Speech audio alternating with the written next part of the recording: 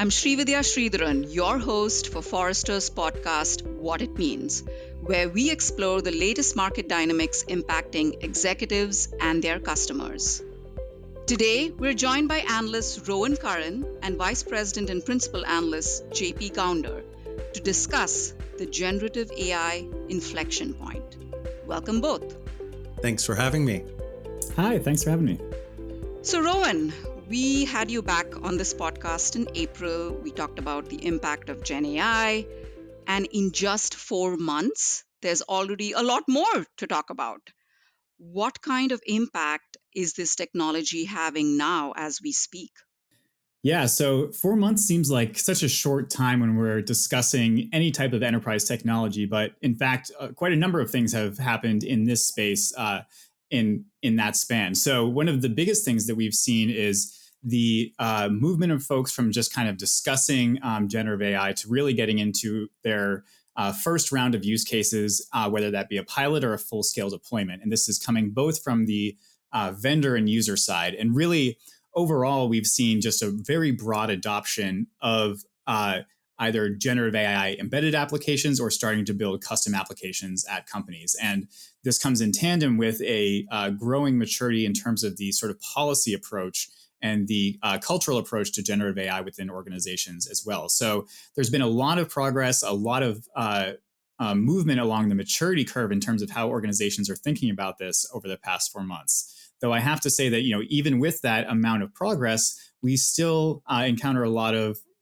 very basic misunderstandings about some of the aspects of the technology and its application here. So, a lot of progress has been made, but a lot farther to go, I think, as well. And JP, what has come up in your conversations over the last 4 months, just in terms of any shifts that you've been noticing? The first thing is probably FOMO, fear of missing out, uncertainty. As Rowan said, as hard as Rowan has been working to educate the market, there's a lot of basic misunderstanding. There's a lot of uncertainty about this. But at the same time, there's a lot of positive curiosity. And I tend to work with companies who are thinking about their future of work strategies, how they're going to reach different workers, who they should be equipping workers, which groups of workers they should be equipping, how they should measure their success, that sort of thing. And of course, a lot of this comes down to a few different available options. One of them is Microsoft Copilot for Microsoft 365, which will embed generative AI into all of our Office applications and Teams and about 600 companies in the world are piloting that. And I've talked to some of them about whether they should do that and then what their experiences have been. And the other topic that comes up a lot is bring your own AI, BYOAI as we call it, where, people know that if they move too slowly on this, their workers are going to go and use public generative solutions. And that comes with its own problems.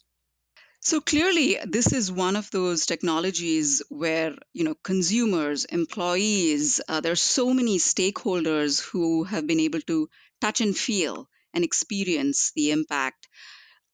Can you talk a little bit about kind of this intersection of all of these different type of stakeholders now adopting, learning, educating themselves about Gen AI? What are some of the things that you're seeing in terms of trends that are impacting all of these stakeholders?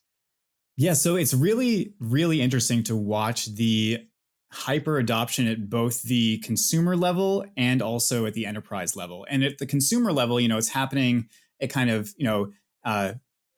not every layer in every strata of society, but many different demographics of folks are engaging and building and playing with generative AI today. And what that is really doing within an enterprise and a business context is it's creating an environment where there's a lot of hesitation from some IT leaders around, allowing folks to use and adopt this technology. But what we're seeing is that, this is actually creating an environment where there's a huge opportunity for tech leaders to capture this energy from their users to help drive forward innovation and future use cases around this.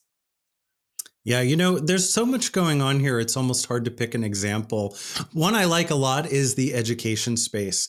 Now, imagine if you were a teacher or a professor at the beginning of 2023. You just come out of trying to figure out how to deal with the pandemic and teaching remotely. And all of a sudden, all of your students are using ChatGPT, Google Duet, other kinds of generative services to write their essays.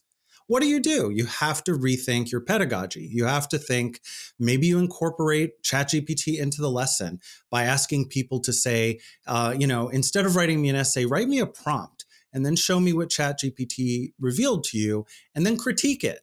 Identify all of the areas where it was wrong and rewrite it in your own words. And then maybe do some in-class writing, that doesn't allow any access to the internet. All of these teachers had to figure that out in essentially real time in one single semester. So that is the kind of disruption that can happen with this technology. And it may well happen to your workforce. It may well happen because your customers change their expectations. But it is coming. And that's not to scare you, but it's just to say this is a very, very fast moving trend. I just wanted to build on that changing expectations piece really quickly, because what we've seen is that, even though it's been a hyper adoption on the consumer side, what we've seen is that leads to a lot of confusion on the enterprise side. So I can't tell you the number of questions that I've gotten that boil down to, how do we build ChatGPT for our enterprise? Which is not necessarily the correct question you should be asking for your business. But because of this, fascination and relationship that people have with these chatbots, that tends to be the core focus here. And I think that, it's important to not get too locked into the interface and the experience being the most interesting thing that we can do with these models. So, yeah, let's dig into that point. I mean, clearly, the way that we are engaging with this technology as humans in natural language, that has changed. And, JP's example, it had to change in one semester in the education segment. How broad will this impact be? Is this the inflection point that we're talking about? I think it is an inflection point. And I think that the basic inflection point is this. The way that human beings and technology have interacted for quite a long time has always been held back by friction and boundaries, right? Dealing with technology has always seemed like a challenge because it's not like dealing with other human beings. And when you bring natural language into the picture in a very performative way, it changes that relationship. It reduces those frictions. And it means that people who previously didn't have an easy time with technology might have an easier time. It means that people who did have an easier time, maybe they are able now to get more out of technology in less time, spent. So it's really unlike previous attempts here. And frankly, let's look at it. We've had Siri and Alexa and others. They simply weren't as performative as the models that we have now. So Rowan and I have been doing some interviews with thought leaders for a forthcoming piece of research. And one of the things that we heard from a lot of our interviewees was that November 30th, 2022, which was the date that ChatGPT was released, was the seminal moment. And the reason that it felt so seminal was that it was performative in a way that the past models have not been. And once you get to that point where you're basically beating the old Turing test, where you're basically able to almost fool people into thinking perhaps this is a human on the other end, that is a game changer. And just to add on to that a little bit, I think that the inflection point here, it's being driven by the fact that this is not a net new technology. The large language models, as we talked about on the last podcast, have been around for a number of years. We've really just hit this point, as JP said, where people have realized their usefulness and have really had their minds open to the art of the possible around them. So we're hitting this point in a further acceleration of the space that was already moving quite quickly. So the amount of work and research, and both in academia and in industry, that has been done on large language models in the past 6 months probably exceeds the work that has been done in the past 5 years by, I would say at least a factor of 2, if not something like 10 or 100. So we're entering this period of where this technology was already existent, but now we have a huge acceleration in terms of the amount of exploration, development, and optimization that is being applied to them. Yeah, and I loved some of our brainstorm conversations about this research. I think one of your interviewees mentioned it. The conversation has shifted from the boardroom to the kitchen table, and probably back to the boardroom and the kitchen table again and again, right, in a very short span of time. And so it seems like, we're in that moment where there are so many forces at play that all came together at this point in time, that is, becoming that force multiplier, as Rowan mentioned. Talking about that, JP, so you had some research published earlier this year on, demystifying the space that we are in right now, and using a very interesting model called the 4Ms. Do you want to talk a little bit about that and how that relates to, the moment that we are in with Gen AI? The 4Ms is a way to think about, as you're trying to identify how and whether to move forward with investments, what are the parameters of what you're facing? And two of the M's are quite positive. One of them is a multiplier effect, right? Where we're able to scale out certain, work tasks that were easily very manual before, and now they are easily very automated, and they are using natural language. Think about a marketer who wants to send out lots and lots of personalized emails. You can do that using generative AI as a tool. So it multiplies your effectiveness. The second positive M is magic.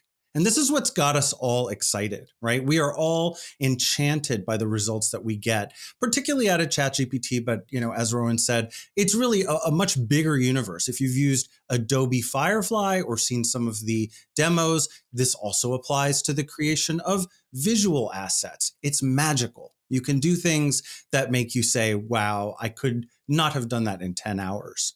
But on the other side, there are problems that pop up, and those are mistakes are number one.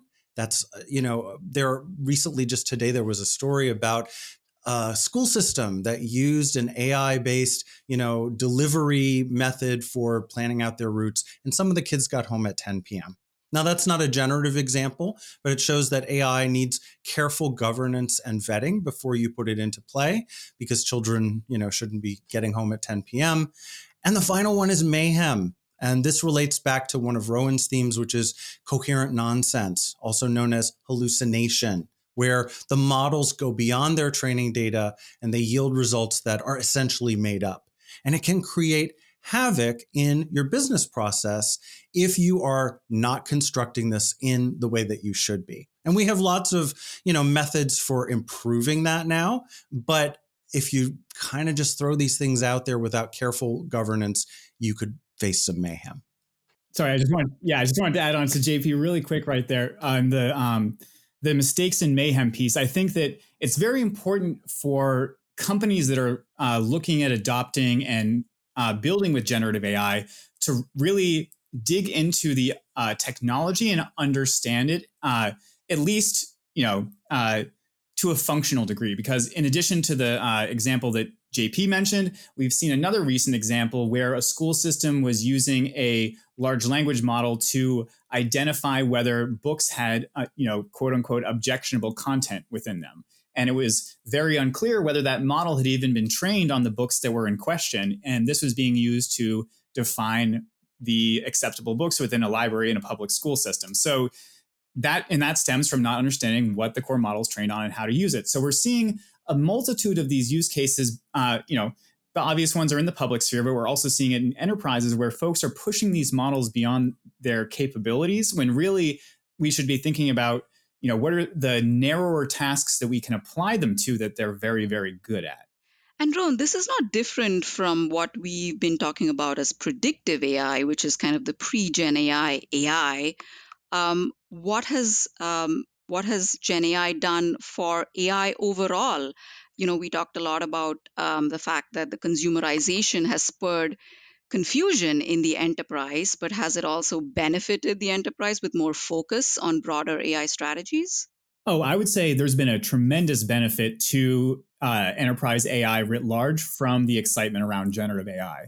I think that a lot of the initial benefit is actually coming from some confusion on the user side about what generative AI is. The issue that I was just discussing actually has been a benefit for what we're talking about right now, because basically this has driven a lot of folks to say, oh, could I get an AI application to do X, Y, or Z? And they come in and ask, could this application do X? And in fact, what they're asking for is something that involves, segmentation or propensity modeling, or something that is a more traditional predictive model or other type of machine learning model within an application to do some type of singular prediction rather than building an entire piece of content. And so this excitement on GenAI has really spurred more interest in all of these other use cases, which is allowing the tech leaders to then go to their leadership and say, hey, we have all these use cases and look at the benefit that it can provide. Can we get some more resources to do this? And so we've been seeing, a lot of folks basically leverage generative AI as the way to get more attention around AI as a broader theme.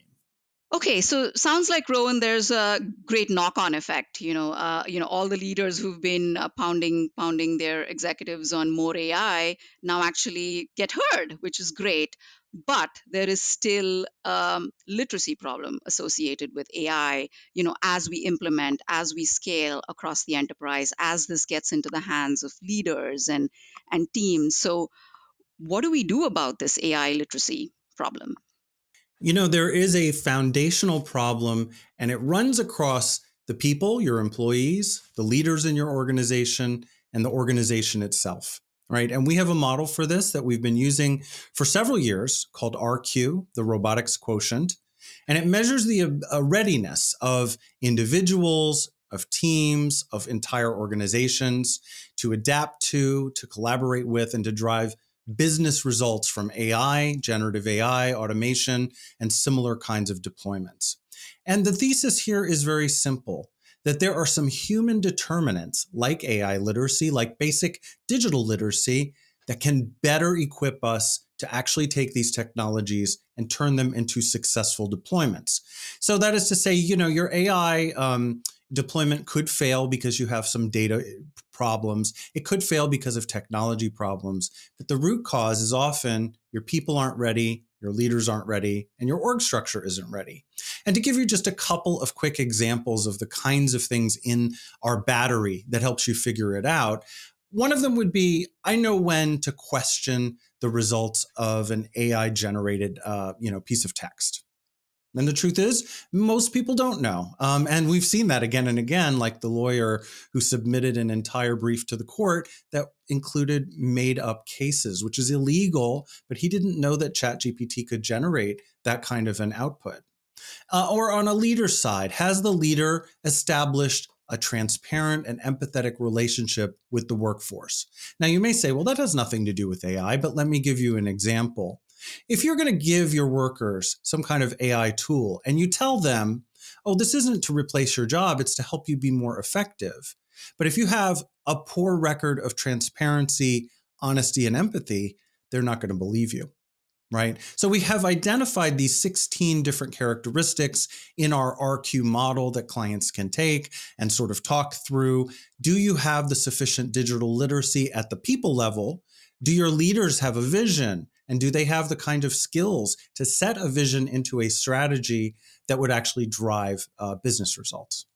In the generative AI space specifically, and in AI more broadly, but specifically within generative AI, we really don't know what the final form of optimal processes and work styles and interaction methods is going to be once we have started to integrate all of the capabilities from generative AI. So organizations, may be desperate for the answer today. And the truth is there really isn't an answer today for how best to design your organization and move forward and build the best productivity around this. So clearly, there's a risk of not concentrating enough on RQ.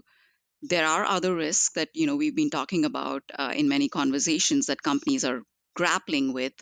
How has that changed? How have companies and leaders started to think about risks in a different way as they're forging ahead? Yeah, so I would say the good ones are looking at risk as a issue to be managed rather than something that is to be totally controlled or completely governed. So really overall, this goes back to, our cue that we were just talking about. It's this whole mindset of accepting, variability and non-deterministic outputs from models and applications and just understanding how to properly manage those. And so, overall, we've seen leaders get more comfortable with this, but also they or not more comfortable necessarily. They have gotten more aware of this. Some have gotten more comfortable. Others have gotten more uncomfortable around the non-deterministic nature of this. But I think that the management of risk has really evolved at kind of the overall enterprise level. Whereas before, it was very much like, let's just either try and send out some light communications internally, try to get people to stop using generative AI or to use it properly, or we'll lock it all down. Whereas now, I'm seeing much more proactive engagement to kind of change the culture and get to the state that JP was kind of describing, where people understand generative AI, are aware of its capabilities and its limitations and things like that, and are actually inviting each other into the conversation so that it can evolve within the enterprise context. And that is leading to, more use cases being developed. It's leading to, more responsible use of this technology. And also for some organizations, it's leading to the creation of new assets that it can use. So there's this thing called prompt libraries, where basically you assemble a list of, off to use prompts that you have certain responses to that are very effective for your organization in certain contexts, and then people can go and reference them. We're seeing these kind of emerge from a grassroots level at a number of different organizations. So the governance has really evolved, and the mindset around this has evolved to much more proactive and kind of multifaceted engagement with the technology. It's important to note that there is a risk associated with doing nothing at all. Mm-hmm. And that is bring your own AI, BYOAI, right? So when you sort of encourage your workers to use outside AI, it isn't governed. It hasn't been intentionally architected and designed. And it's a bit Wild West. So, running out and using ChatGPT, all sorts of data security potential issues. Maybe the model gets trained a little bit on some answers to private data. That would be a really bad no-no. Maybe there's hallucination. But the truth is, despite the fact that many, many organizations are trying to ban these sites from the corporate network, every worker has a phone in front of them and can tap into it at will. So BYOAI becomes a risk if you don't manage it, if you don't channel that excitement and energy that workers have to be more productive, to get their work done, to tap into generative solutions. You sort of risk alienating them and having them go outside. So we have FOMO, we have BYOAI, we have our Q challenges. What should companies be doing right now? People are forging ahead, given all of this complexity. But what should they be doing today in terms of getting their GenAI strategies and investing now for making sure that what they do in the next 6 months and next year will set them up for success and growth? Yeah, so I'll start off here, and I'm sure JP will have a number of other things to add in. I think that the first couple things that companies should think about are, at the very least, you should have some kind of strategy and internal engagement policy around generative AI, even if you're not going to build or buy anything in the foreseeable future, which I don't think that's a good idea overall. But even if you're not doing that, as JP pointed out, people are going to be using this technology whether or not you like it. And they can either be doing it in the shadows, or they can be doing it more in the open, where you have an understanding of what's going on. So at the very least, proactively engaging with your employees and building a strategy for how to encourage responsible use and funnel them towards responsible usages overall. So that could be things as simple as having pop-ups on a lot of the popular chatbot sites that say, hey, you agreed to this data privacy sharing when you agreed to work at this company, so you better follow up on it when you use this site. Some other ideas that have popped up have been like redirects to other sites if you try and use a chatbot site from a corporate browser. But all of those things, are heavy-handed and are all about, not using generative AI in a bad way. But in terms of adopting, we're seeing a lot of folks look very closely at their existing vendors and seeing what capabilities are being offered in terms of generative AI functionality from those folks. And they're doing that because building with generative AI, while it can create some amazing and highly differentiating use cases, is not, flip a switch and the application is built and done. It's not like you can just type a prompt into a large language model and have it automatically create a whole enterprise grade application for you. Maybe that will happen in 10 years, maybe not. But for now, you really need to start thinking about how you're going to put this together. And if you can't put it together with your own skills, source from your vendors. And, nearly every vendor under the sun at this point in time has some kind of generative AI strategy. And so it really comes down to what they're offering you, how much it's going to cost you, and whether it's actually going to provide a differentiating capability for your company. And so that's why it's also very important to start looking at these potential use cases overall to then start delineating between, this is a competitive differentiator for us. So maybe we want to build a solution here or have a custom solution built for us. Or maybe this is not core to our business. So perhaps we want to source something like a productivity tool or something of that nature. And so those are kind of the first two ways to get started. And then in terms of maybe some of the tangible assets that you could start to put together, even if you're not building or adopting a specific application, but starting to test the waters, is you can build things like prompt libraries, like I mentioned before. You can start looking at building question and answer sets that are very useful for instruction tuning, which can hone in the behavior of models for specific use cases. And then you can also just start to work on your own internal data management and data governance. Like there are some very core basic things about data management that I'm sure you're not doing at your company. And that is what is going to make generative AI really shine for you, because all of the most useful applications, at least right now, of generative AI rely on being able to access external data to focus and hone in and ground the responses of that model to a certain prescribed range of behavior that is appropriate to your company. And so having that data set already built out for yourself is going to give you a big advantage in building or leveraging a generative AI application. For the workforce, I'd like to see our clients look at the different roles within their organization and try to identify the roles and tasks and workflows that can benefit from generative AI and sort of map that problem, start with the problem, and map that to some, emerging things that are on the market. Now, it could be a lot of companies are having productivity problems. This has been dropping for the last 8 quarters or so. And that is certainly a business problem that makes C-level executives take note. So perhaps one possible solution to that is something like Microsoft 365 Copilot, which is popular right now under consideration because it works with programs that people already used. Rowan said many software vendors are going to add that functionality. Of course, Microsoft is very fast to this game. But you have to build a business case around it. You have to try to understand what is going to be the sort of return on investment, the savings of time that will drive up productivity, the increases in being able to do things that you couldn't easily do before. My favorite example is pivot tables, because every time I build one, I have to go back to YouTube and look at it because I don't build enough of them. So if I could simply say, Copilot, take this data, build a pivot table. If I had to do that every week, I could easily report back to those who were deploying it and tell them how much time I had saved. So establishing key performance indicators for the pilots that you undertake is going to be crucial. You can't just sort of throw money hand over fist and expect return on investment. So identify key cases, key workflows, and then establish the KPIs to track whether it's actually benefiting you during a trial.